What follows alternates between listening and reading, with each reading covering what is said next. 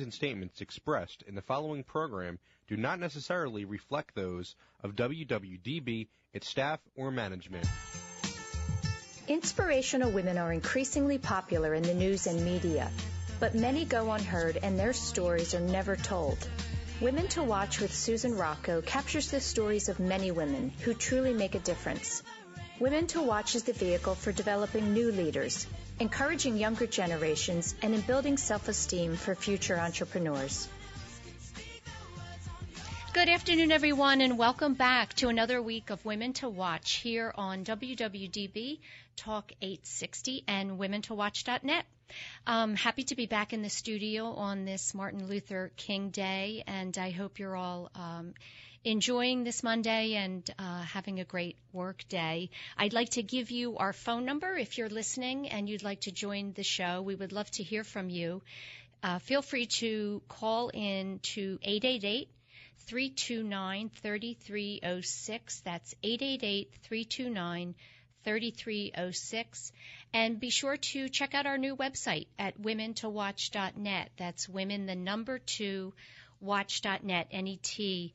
You can take a look at our lineup. We have a tremendous lineup scheduled through to June at this point with some really incredible women.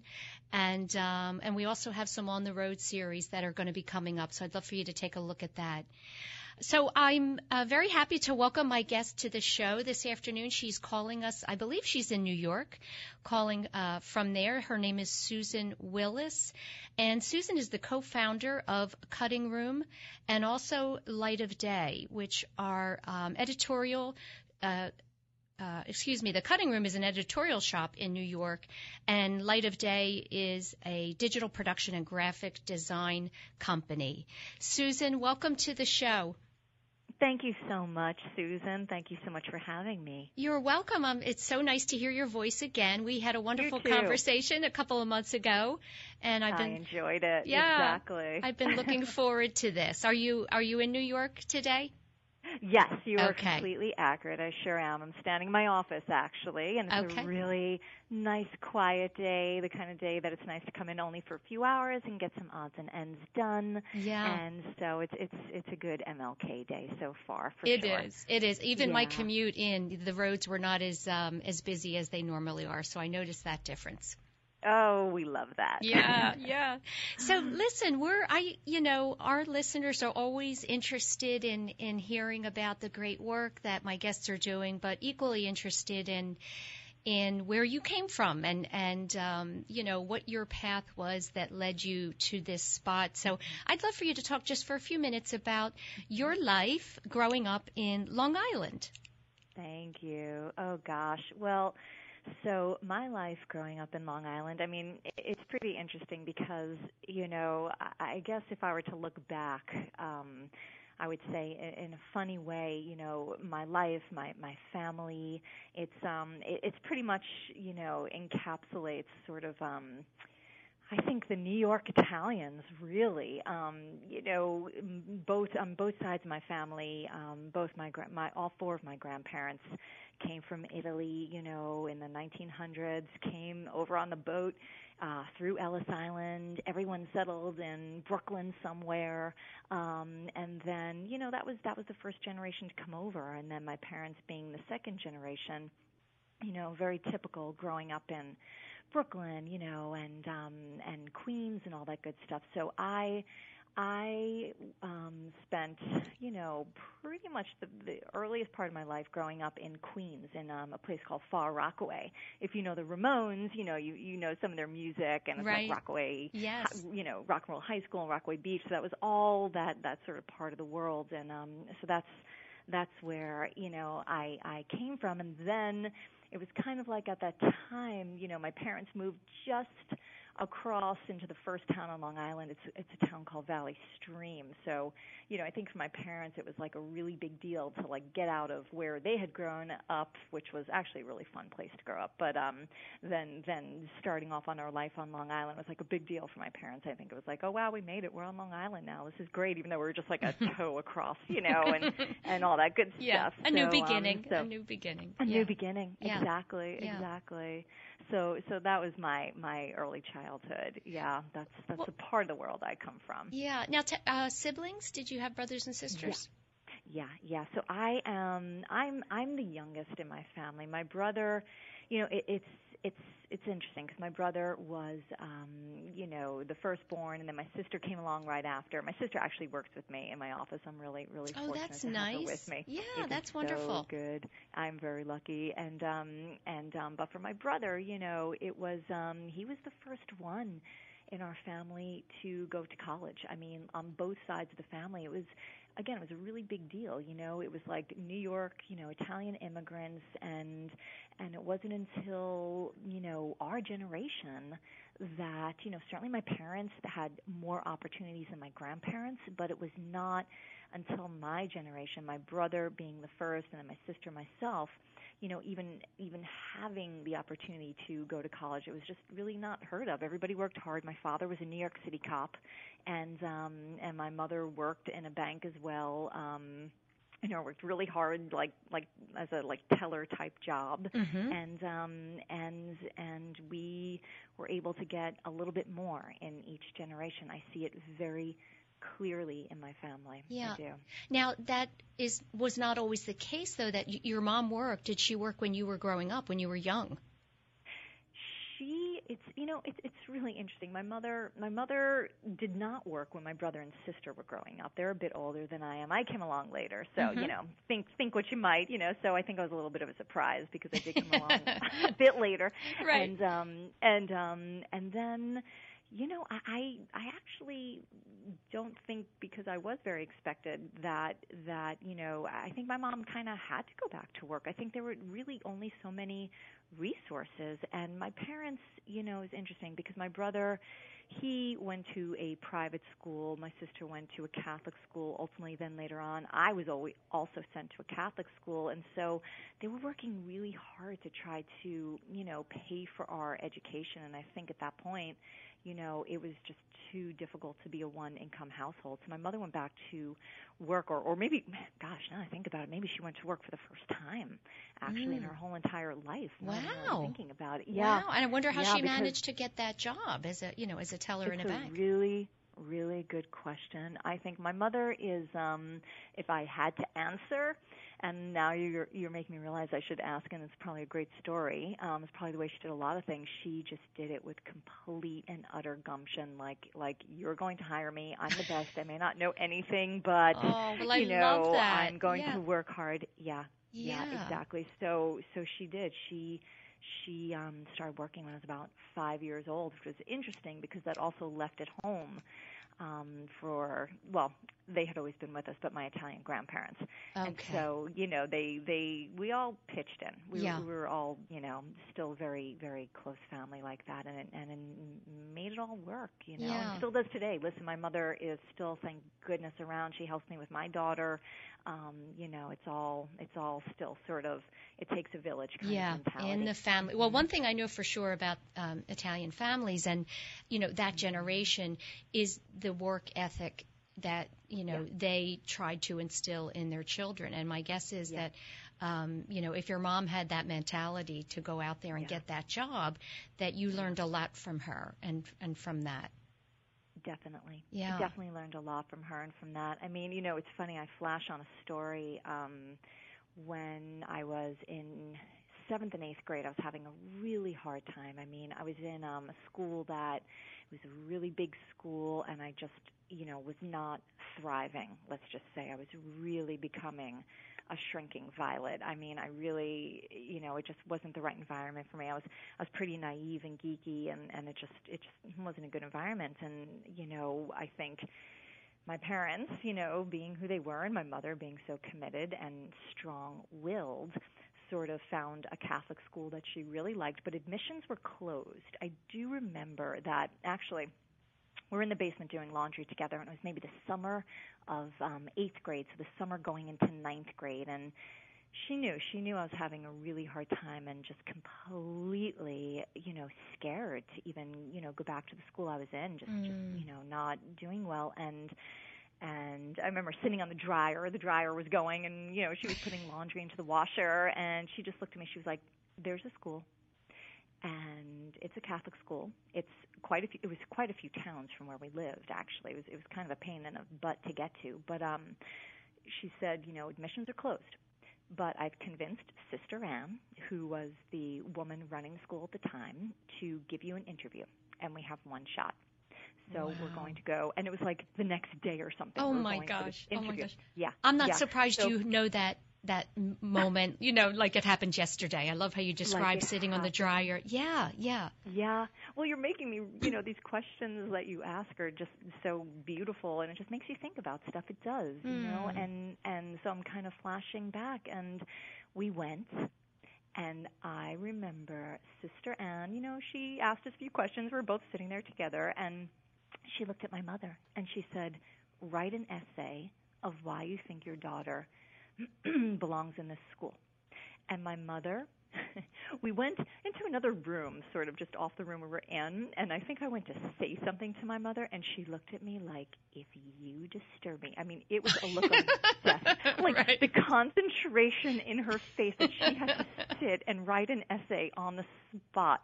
So I was like, okay, got it. And I sat quietly for an hour, didn't move. She said she wrote for her life. Oh, my gosh. Handed in the essay. Sure enough, within a day or two, Sister Ann accepted me into the school, and that definitely is a huge thing that changed my life, just going into the right environment like that, and my mom and dad acknowledging that, and definitely working hard. That work ethic that we're talking about was it was definitely running through the family in a big way. Wow. Definitely. And also I would imagine just that wonderful feeling that your mom had your back. She really, she was there for you. Yep, absolutely. Were you struggling? Was it academically you were struggling, or personally, or both at the other school? It was both. It was both. It was that it was the environment was. It's so funny. I really, really feel for and that's why education is so important to me, and I just understand how for so many children, hey, it's just like a job, right? Like you can work in one office or one company and be like, I don't know why this just isn't working for me, it doesn't feel good. But for children, it's like it's so hard to find the right environment. We don't always have those choices in life. We really don't, and money is a big factor, and just location where we live. And so I was lucky that I think if you were to talk to my mom, she would say she always kind of knew, and she wished she could have switched me sooner, but there was only so much, so many resources that we had, so it was something that had to wait. Right. So I did know she had my back, though. Yeah. I did know she had my back, but I also knew it was really difficult. Yeah. Well, I did not take it lightly. Yeah. One of the great things that you did, Susan, though, was to speak up. So we all know that so many kids are struggling, and they just keep it to themselves. They don't. They just think, this is where I go to school, and this is my neighborhood, and this is where I have to be, and I just have to kind of deal with it. Yeah. So that was wonderful. Because, speaking up is important, because you know what? I think there's probably always, maybe almost always, even if it's just one teacher, somebody, if you speak up, you might get a little bit of the protection you need sometimes. Yeah, that's true. Definitely. So talk to me a little bit about the high school years and what kinds of activities you were involved in. Did you play athletics? Were you on student council? What were your interests? I was, I grew up dancing. So I loved ballet, I loved modern, I loved tap. I mean, any form of dancing. So by the time I got to high school, it was I was a cheerleader. So I think, and it kind of goes along my personality even today, that I would have been on the cheerleading squad and jumping around and yelling and making up routines and doing that like little bit of also creative, sort of teamwork that we had to, create different routines and stuff like that. So that was really what I did. It wasn't very much beyond that, actually. Well, that's wonderful. We all need cheerleaders. Yeah, we all need those people that really, just are constantly trying to lift us up. That's it. Yeah. That's exactly right. Yeah. Absolutely.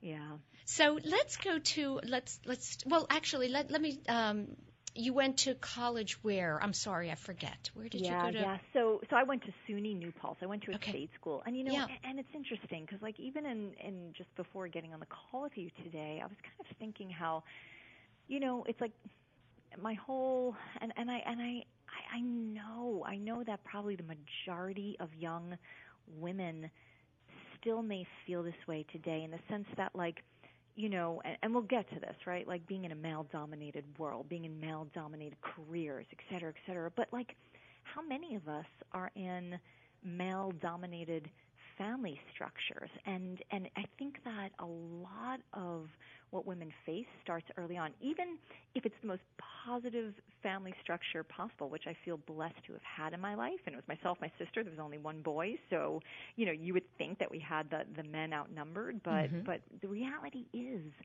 like, because there were only, again, so many resources growing up, we did not have much at all, if anything, really. Everything was put towards our school, but even within that, there were choices and decisions that had to be made. And I look back and I realize even the very family structure, it was like, I went to a state school, and that was fine. That was appropriate, for my grades, for everything. But, my brother did get a lot of the hopes placed on him, and I mean, honestly, a lot of the demands too. I think there's a lot of pressure, and so, he went, definitely straight to like the Harvard route, and that was like major, causes for celebrations in my family, and Do you think that was a cultural thing, Susan? I do. Yeah. I do. Again, Yes. going back to all, it's like I would say, my husband says, like, if Ken Burns did like the New York Italians, maybe he has like he would definitely use some of our photographs for my family. Definitely, use it's. I think it was very cultural, very representative of a time period. Yes. That he was the first male born in the family, and then the first to go to college, and then we kind of went later on, but. Listen, there was only so much money. There was only so much time. My parents are working. How much homework can they really focus on? It can't be all of us. Yeah. So there are choices that are made, right. and it is cultural. So, as a young girl, even I think family structures, not even because like it's a bad thing. It's just reality sometimes, right? Like parents have to make decisions. They do, and there's only so much time if parents are working super hard. So I get it. I get it as an older woman looking back. I really do. But you even see that within family structures that like male-dominated like resources can start early. Yes. And not only that, Susan, I'm so glad you said that. When you talk about the resources, just having, the personal ones from family, the families we grow up in, we also didn't have shows like ours and organizations and, the initiatives all around women's empowerment. There's so much going on today to help young girls, move out of that old traditional kind of setting, right? And it's so important.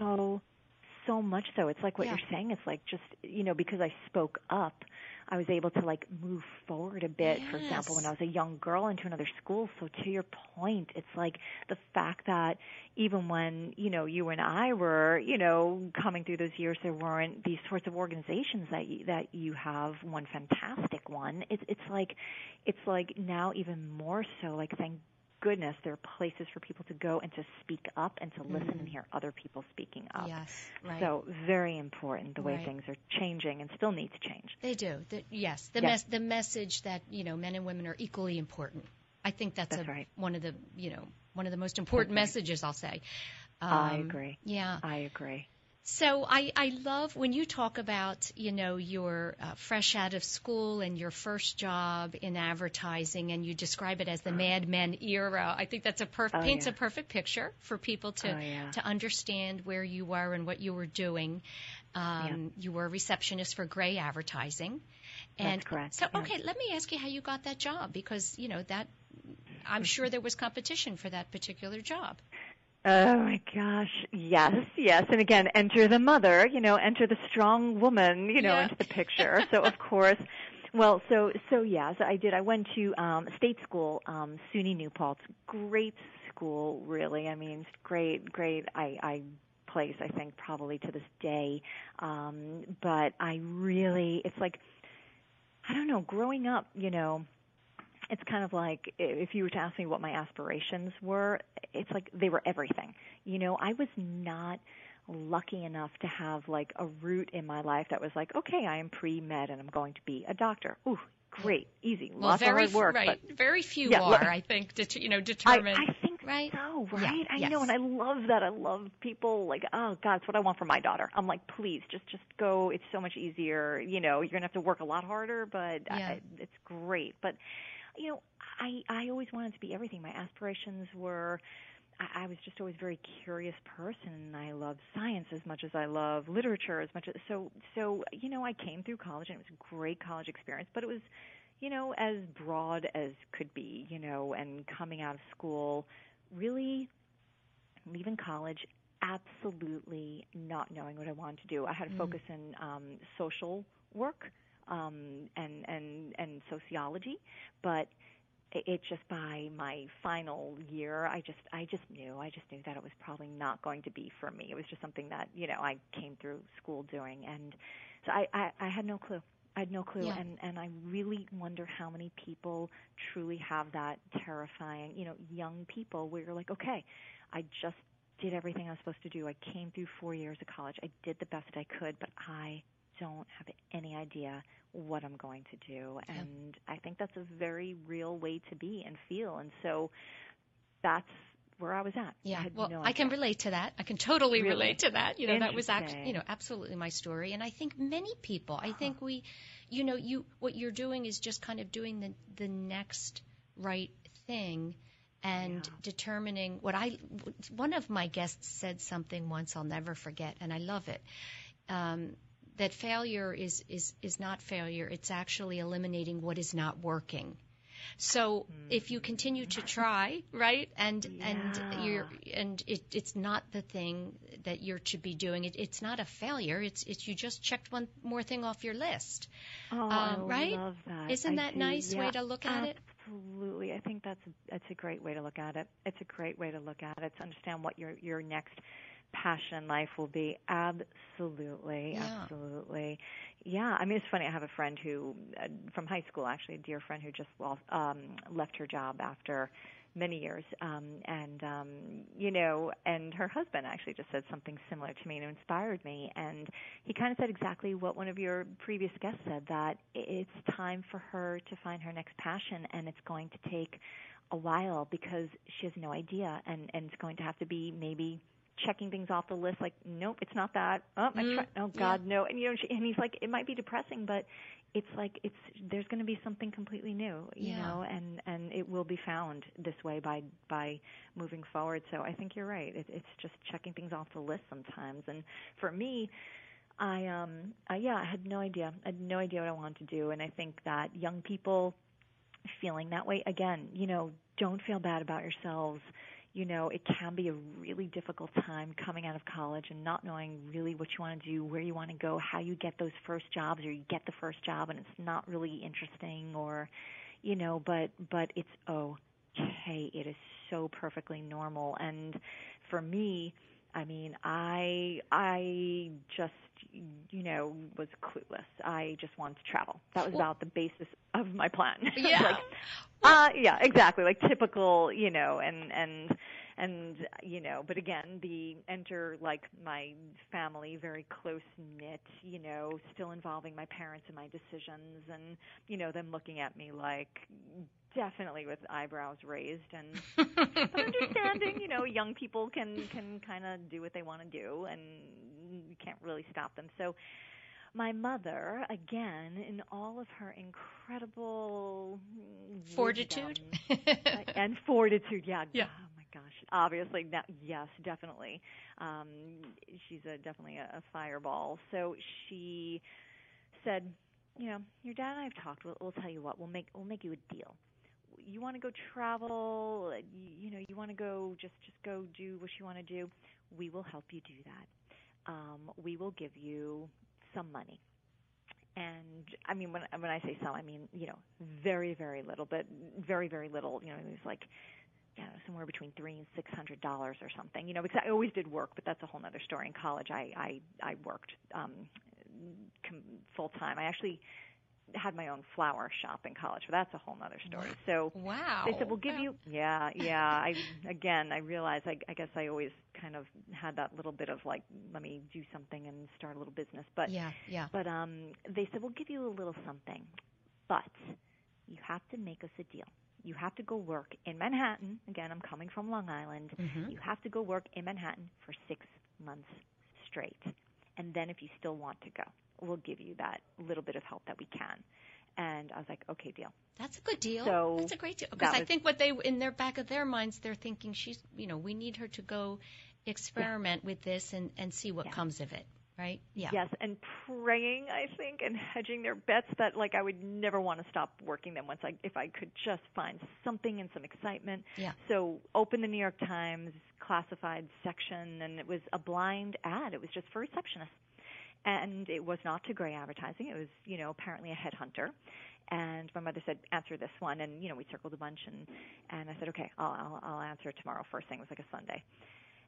Called. It was a headhunter. I went. I saw them. They sent me straight to Gray. Went to Gray. Within a week, I had a job at Gray Advertising, and I never looked back. And that was it. Yeah, that was back in 1993. Mm-hmm. Wow. Yep. Isn't that interesting? Yep. And guess what? You've stayed in this field for all these years. So while, I think one of the toughest things for young people is when when an advisor or a parent or, an adult in their life says, well, what is your passion? What are you passionate about? If you can figure that out, I know. That's the answer. And sometimes, you think passion is, you can be interested in many things, as was your case, right?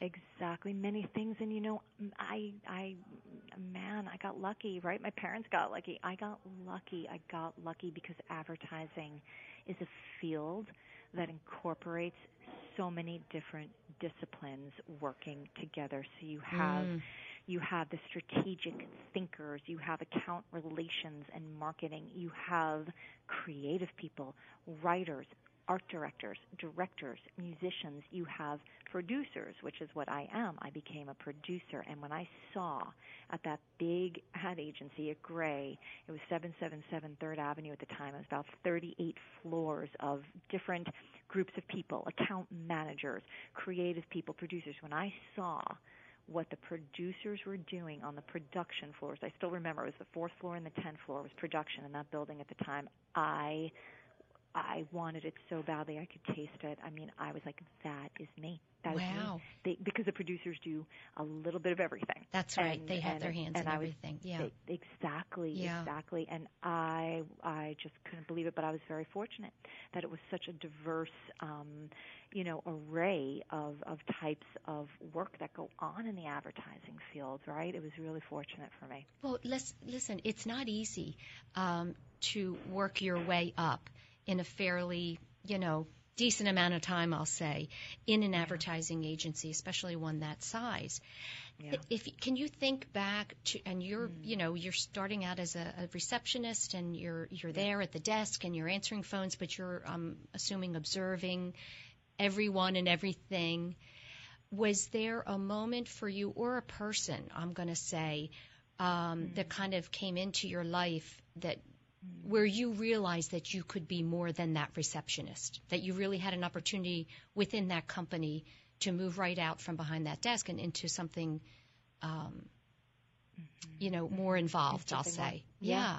Oh, that's a really good question because, back in that time and I would imagine, listen, life is the same, it improves little by little, bit by bit, but it was definitely, I knew within 6 months that I wanted to be a producer, or I just thought I would die. I mean, it was like I wanted it so badly I could taste it. I knew it was for me, and whoever I started talking to, it could have been other receptionists, it could have been some of the young assistant producers in the department.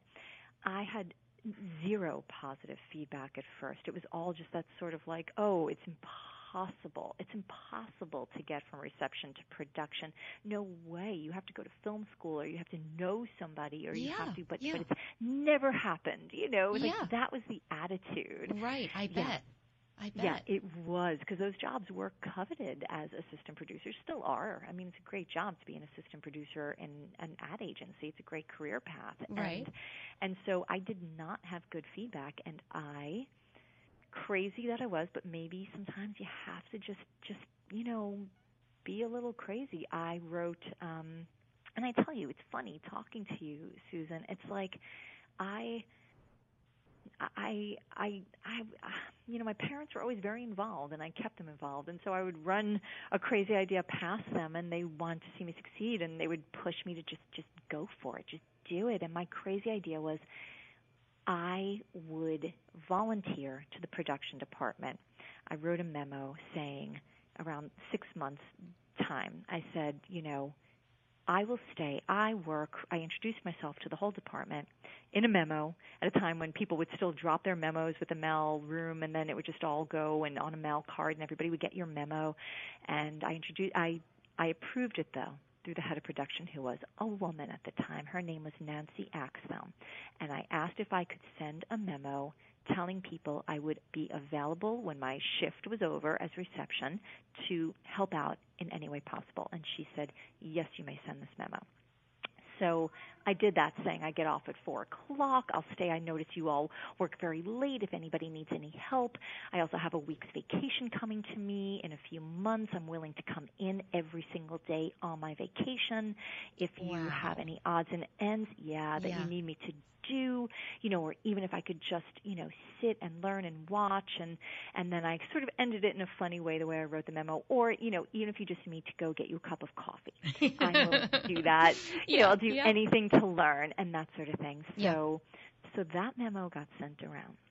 And I do remember sitting at reception one day on the 4th floor, and one of the producers, who was a very senior producer, maybe, I don't know, he was a man in his late 30s or something, came up to me, and he came to the front desk, and he was like, are you, my name was Petiti before it was Willis. He was like, are you Sue Willis? And I was like, yeah. He's like, oh, I got your memo.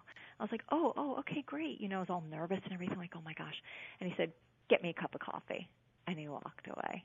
Okay, did he smile or no? He was pretty mean. He kind of laughed because he thought he was so darn funny. Wow. And I, of course, just wanted to burst into tears, but I didn't. And it made me double down.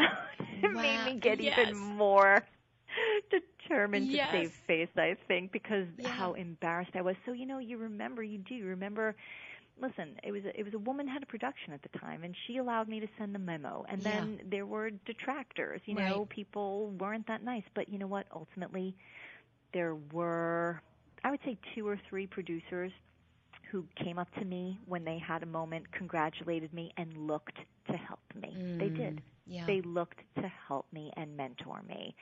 So one I'm still friends with to this day, and it worked. I had to push those doors open, and it wasn't easy. It was a little embarrassing even, but that was it. I love that story for so many reasons. But you really, Susan, you made the ask you took such initiative to walk in there and say, I'd like to send a memo, and just to offer up your time in the place where you wanted to be was so smart. I think it's a great lesson. Interesting. Listen. And it's funny. Yeah. Go ahead. I was going to we have to take a quick break, and then when we come back, finish that thought. When we come back, I want to hear more of this story. We'll be right back. Okay. Thanks.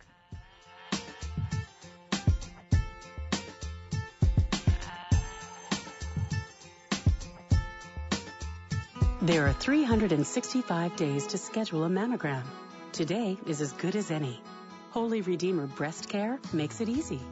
We offer the latest technology like 3D mammography and automated breast ultrasound that help find cancers in dense breast tissue. Plus, our same-day readings mean same-day peace of mind. Make today the day you schedule a mammogram.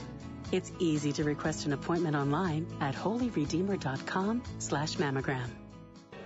Since 1858, Mount St. Joseph Academy has been educating girls to be leaders, founders, and independent thinkers. Students are taught to be collaborative, courageous, compassionate, confident, and spiritual. In this student-centered environment, the young women are transformed by recognizing their own potential and are encouraged to use it to make a difference in the world. To learn more about Mount St. Joseph Academy, go to www.msjacad.org or call 215-233-3177. That's msjacad.org or 215-233-3177.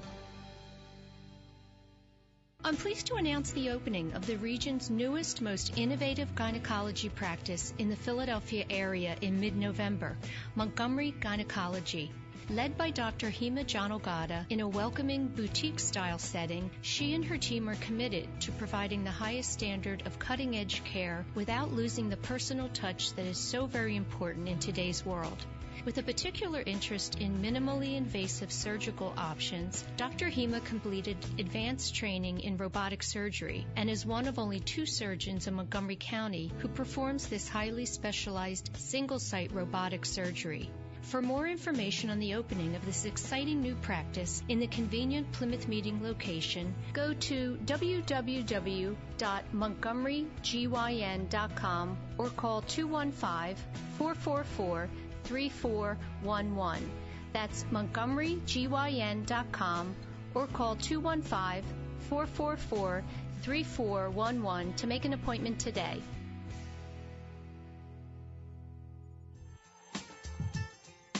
Welcome back, everyone. You're listening to Women to Watch on WWDB Talk 860 and WomenToWatch.net. My name is Sue Rocco, and I'm joined this afternoon by Susan Willis, who is the co-founder of The Cutting Room, and Light of Day in New York. And just before the break, Susan and I were talking about an experience that you had, I'll say, back in the beginning of your career. And I was thinking about this during the break, that it's always so interesting that for every person that's there really trying to help lift you, there's always some little person who wants to come in and, just shake things up. Always. It's amazing. That's just amazing that man had to say that to you. But as you said, sometimes that's the thing that really, fires you up and can propel you forward. Oh, absolutely. I mean, you do ultimately have to look at it like, I'll show them. Yeah, you know what I mean? It gives it's not easy. There's no other way to look at those things. Even if you want to go home and have a good cry that day or something, I'm sure I did, but you have to just turn it into something good. Yeah, some revenge, right? Right. Right. God, but and it's funny, and one thing I was going to say just before the break is that, my husband and I joke about this. Like, if nothing else, I think something that young people coming up in any career should know, and especially now that I do run 2 companies, and so I do see different, young people coming into the business and all that kind of stuff, is that if all else fails, just outwork everybody else around you. If you really want something, and maybe somebody is more qualified than you, like in my case, I had not gone to school for the thing that I was entering into, so I was at a huge disadvantage. But yes. You can always outwork everybody for, to do it as a very good old-fashioned way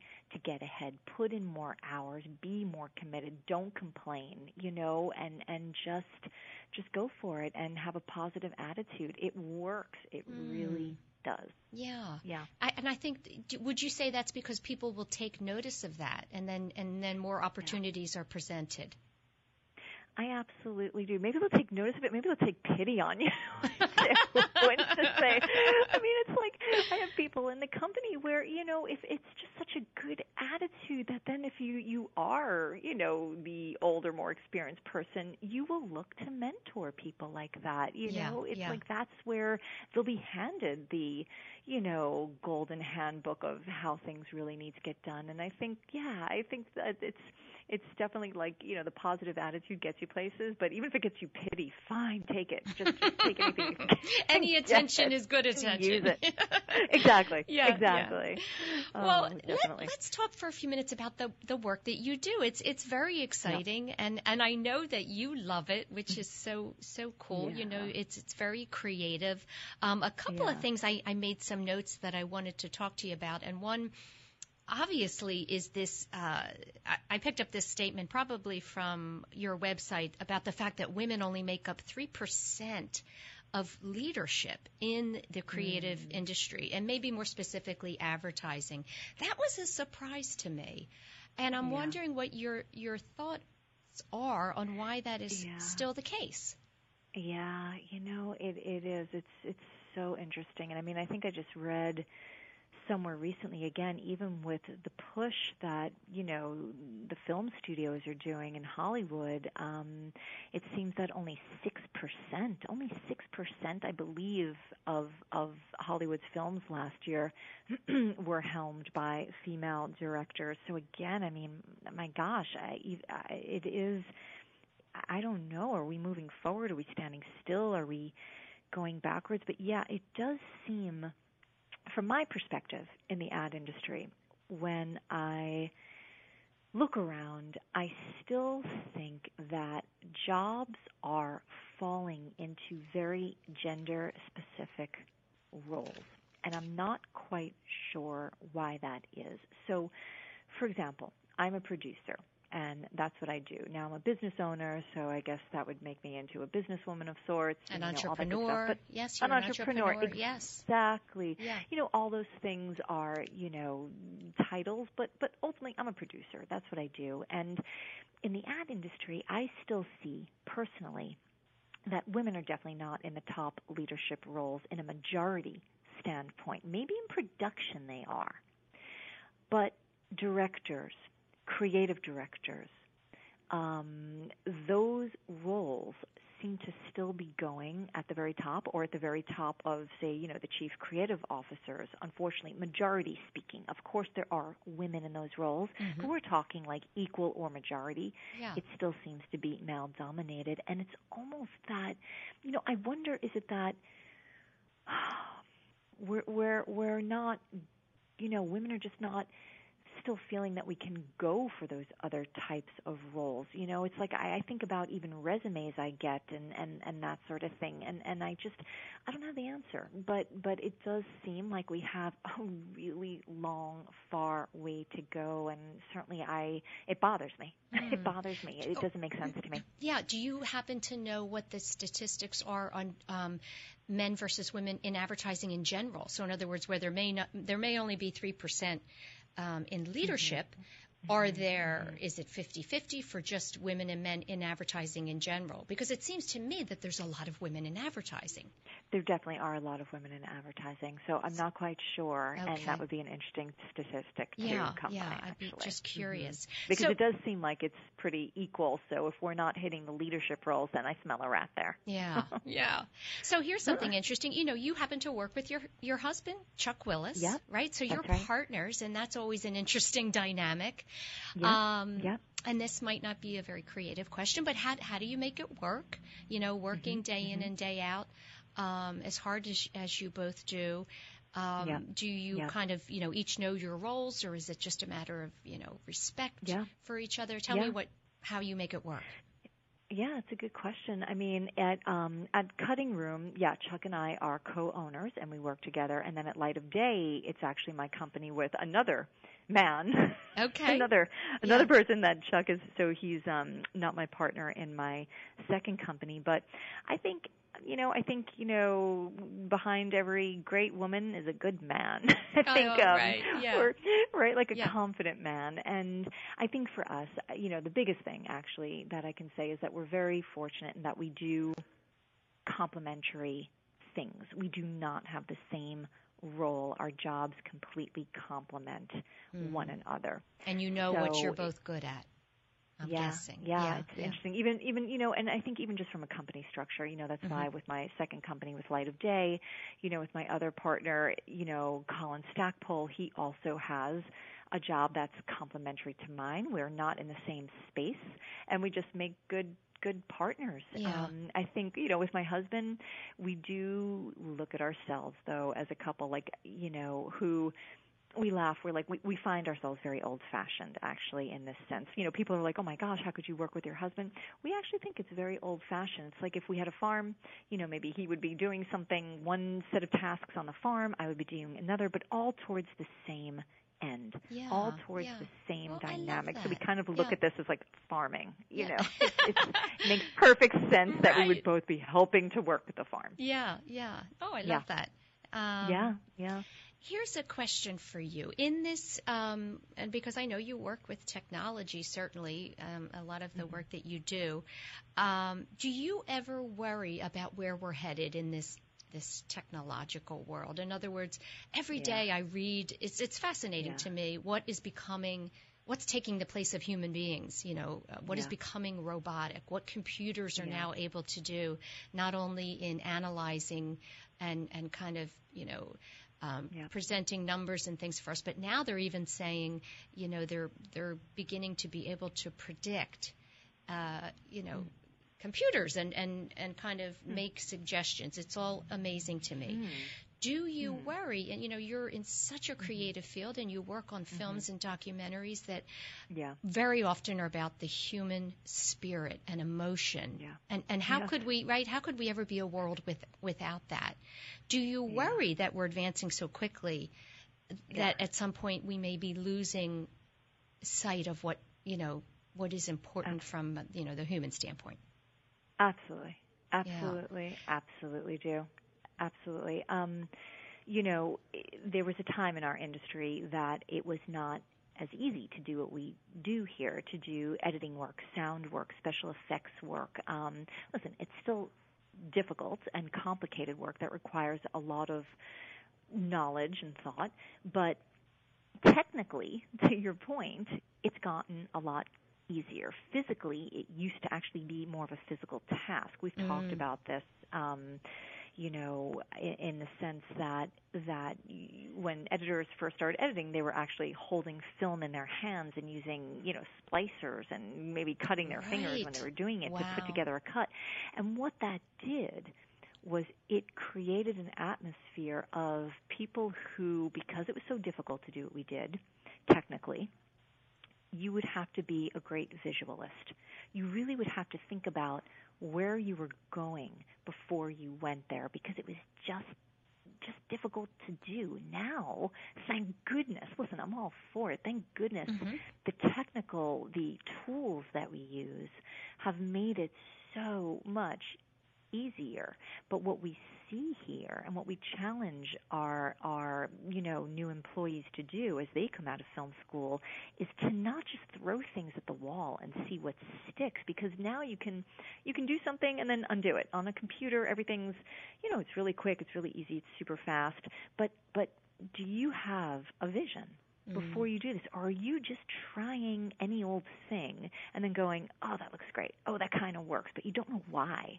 You're not sure why. And that would never convince me in a creative field that you really know what you're doing, you have the experience to do it. So I think we need to use technology to bring us closer together in collaboration, because we can all work much closer together, much more quickly. We are moving back to an environment where people are sitting at farm tables. Everybody's in open spaces. That's how technology should be used. I really love that aspect of it.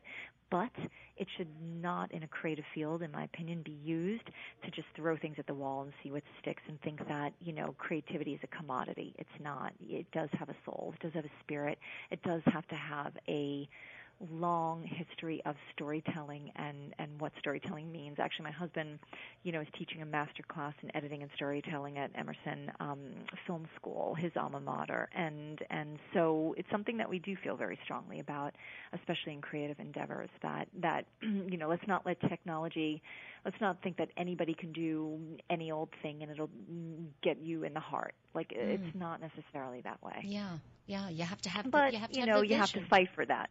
Mm-hmm. Right, I bet. And you have to have something to say. Yeah, Yeah. and know why you're saying it. Yeah, absolutely. And that takes work. Yes. Listen, I want to give you a few minutes to talk about the humanitarian efforts that you're involved in. You know, I want to make sure that we talk about that. You're doing some very interesting and important work. One of them has been serving as an executive producer on a documentary project with Alicia Keys, Keep a Child Alive. Tell me about that, how you got involved in that and what the mission is. Yeah. Well, at Keep a Child Alive, KCA is an organization that provides ARVs, antiretroviral drugs, for women and children in Africa with AIDS. And I got involved, oh my gosh, maybe about 8 years ago, when I was on maternity leave, and long story, met one of the co-founders with Alicia, this incredible woman, Lee Blake, and she had about 50 or 55 hours of footage of Alicia Keys' first trip to Africa, and sort of gave it to me like, I know we can make something out of this, you know, why don't you try? And she's a real fire starter, Lee, so I think the footage sat in my office for a long time, and then I was home on maternity leave and had some time in between, you know, naps and feeding and all that amazing stuff to just start to like pluck away at the footage. And I finally got through it and was like, oh yeah, there's something here. There is definitely a documentary here. So that was the beginning of it, and that opened up my relationship with Keep a Child Alive. And so I served on their board of directors. I've served on their board of directors for I guess maybe about 8 years now. Yeah. And you know, I've just been lucky that I've been able to use what I do for a living, and the fact that, you know, I have the mobility with my companies to dedicate staff if they're interested in working on some extra activities that we can just give our talents to non-for-profit organizations, and the latest being, you know, I've been very focused on you know, common sense gun laws. So that's where my latest documentary work has taken me. Yeah. Actually. So okay, yeah. And I wanted to ask you about that as well. Where, you know, again, when we choose, you know, certain causes, I guess there's so much need out there, right? And so how do you, especially as you said, with your expertise in the industry that you're in, you could probably be involved in multiple causes. Yeah. Can you tell me why these two are so close to your heart? You know, it's interesting. I think the first one was in the category for me of the just say yes category, like say yes to things that come along. It honestly, you know, it hadn't been something that I was passionate about in my life before I met Lee Blake, and she had some need for some free work, and through somebody in the industry, you know, said, oh, you should call Sue Willis and all that good stuff. And so I just kind of got swept along with it, and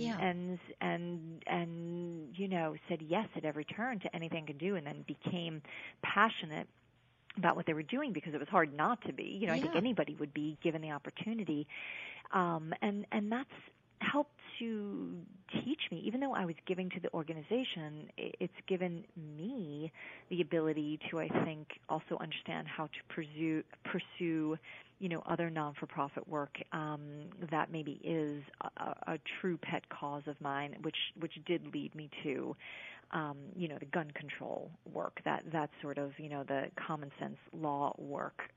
That's something that is a passion of mine for many reasons. Actually, just my father, as a New York City cop, did not believe that, you know, people should have such easy access to guns because he saw too many things, and you know, just actually didn't believe that was, you know, something, you know, people needed help, and it led me to what I'm doing now, which is, you know, basically after the Sandy Hook shooting, I you know, I flipped out. I couldn't take it anymore. So I got involved in that sort of work. Yeah. Now, are you actually chronicling what women are doing, you know, for this gun control movement? Is that what it is?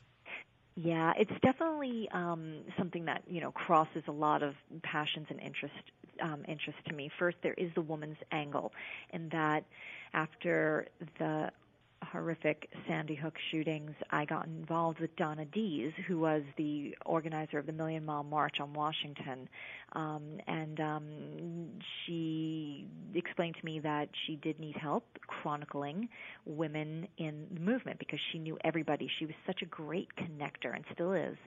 And she basically said to me, if I'm hit by a bus tomorrow, nobody will know how to get things done. And we have the same ideas that it's largely when women organize that things happen, that lawmakers start to get afraid, and they should. Yeah. And there's a history of that in this country, whether it be, for health laws or, gun control laws. It's like women seem to always be at the epicenter in America of when they band together and organize civil rights, movement. That's when things start to happen. So Don and I share that passion and that belief in life in this country, and so I started to just help her with no direction in sight, really just chronicling the lives of women in the gun control movement. And then a very specific story did emerge from that about 5 great women in Louisiana who helped change some really tough laws and put some strict laws on the books. And listen, I believe that, what I would call common sense gun laws have to come as a byproduct of other laws. For example, what the women in Louisiana did was a byproduct of domestic abuse, domestic violence. And they were able to tighten up the gun control laws in Louisiana in regard to women who had been abused. It's just common sense. Yeah, So that's the sort of focus that I've been lending my help in any way I can with my companies to just get the story out there, right? Yeah. Like to tell the story. Where can we see these? Where can we see this work, both of them? Thank you very much. Yes. Well, 5 Awake is the name of the documentary about these amazing women in Louisiana, and that documentary actually just won at the New Orleans Film Festival back in October. Best documentary short. Congratulations. Thank you so much. Fantastic. Yeah. Thank you, Sue. And but very simply, if you go to 5awake.com, you can see the documentary. Okay. So, and I hope is that, your I hope website people do. also must show all the work that you do, or? It does. Okay. Except, like anything, it's like we're always a little behind, so I have to update it, and I will. I should put the link on the website. You're making a great point. There you go. Yeah. So I will do that the moment we wrap up. Actually, Yeah. so you can always go to Cutting Room. Yeah. What is our website? Cuttingroom.tv. Yes, cuttingroom.tv. I'll put that out there as well. I'll be sharing lots of stuff after the interview. But my last question for you, we just have a few minutes left. I think about how busy you must be. I mean, not only doing this kind of work for causes that are so important and truly matter. You have some big clients that you are working with. I'm looking at my notes: Comcast, Miller Lite, Bank of America. I'm sure there's a lot more. So do you ever feel overwhelmed kind of juggling the two worlds? And I guess you do. We all have moments where we feel that pull. How do you move through that? What do you do to kind of calm down and focus? Oh, it's such a great question. Yes, I do. I do. I absolutely do. I let myself get a little out of control sometimes, and I let it happen, and I just allow myself to not have any real answers, but I impose limits. And if I think that my home life, which is my most important thing, ultimately, it is. I have a young daughter, and she's number one, and I will let things get out of control, but only for a time, and then I will impose a schedule. And you know what? If it all falls apart at work, then it falls apart at work, and I'm willing to run that risk. And somehow when you put those limits on, things tend to not fall apart and, pan out. And thankfully, we can, work from home and do all those things. I'm fortunate that I can, leave the office at a certain time and still be available if need be. But I do. I say, you know what? I'm going to have to. There's no answers. There are no easy answers. You make the choice. That's right. And you have to stick to your choices. Whatever makes you happy, too. I mean, my gosh, whatever makes you happy. Susan, I wish we had a whole other hour. I could talk to you so much. And I thank you so much for taking the hour. And thank you. Yeah. Thank you for doing all the work you're doing. Oh, too. Thank you so much. Thanks. Take care. That's it, everyone, for another week of Women to Watch. Have a great week.